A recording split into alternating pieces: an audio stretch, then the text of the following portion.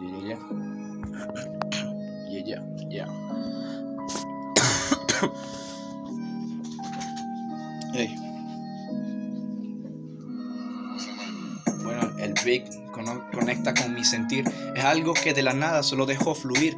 Es como cuando tú pensaste en conducir. Es algo que me hace sentir que bajo el cortisol, o sea el estrés, y me hace ver esa luz, ese sol que otros esconden. Quizás tratan de tapar con un dedo, quizás tapan y tratan con esos miedos, pero yo no. Por más que en esto yo sé que me enredo, me suelto, voy cortando esas sogas, todas esas cosas que siento que nunca se afloja. Siento que más se presiona y mucho más me ahoga, pero me doy cuenta que Dios aprieta, pero Él nunca ahorca. Me dice tranquilo, sigue hacia adelante, sigue tu propio ritmo y estilo y sigue siempre constante. Y me dice tranquilo, calla a esa gente que habla mal en bocas y solamente en su mente son como unas focas, porque solamente en ellos no se enfocan en lo que realmente hace crecer e intentan ver ese mundo, y que quizás esta tos al final me va a doler, pero siempre voy a ser el rapero que continúa y siempre de forma perpetua. Así ves de forma ardua, lo mío te limpia como el agua y sientes esa llovizna, ponte el paraguas, que quizás el mundo se torne gris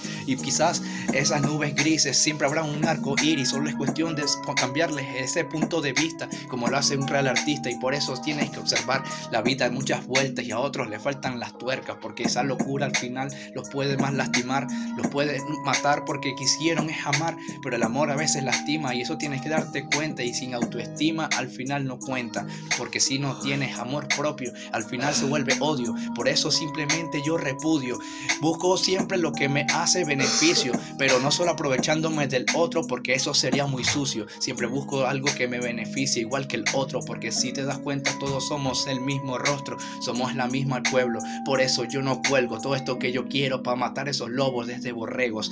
Bueno, yo sé que siento todo esto desde adentro, por eso como un hip hopero yo protesto y yo proyecto a distancia todo esto que yo quiero. Y si no suena perfecto, suena genial con todo defectos. Así veo el mundo genial, esos miedos yo no los tapo, los enfrento, y me hace ver por dentro que ese miedo simplemente esconde todo el potencial, que todos nacimos para ser genial, todos somos especiales, y tienes que ver más allá, mostrar que realmente ante las situaciones tú tienes la talla, que a veces tú bien fallas, pero un bien batallero no tira la toalla. Y bueno, siempre va buscando cómo tumbar esas rejas, esas cadenas que al final te enredan. La vida da muchas vueltas, así que aprende a bailar, porque hay que bailar esta serenata hasta el final. Yeah.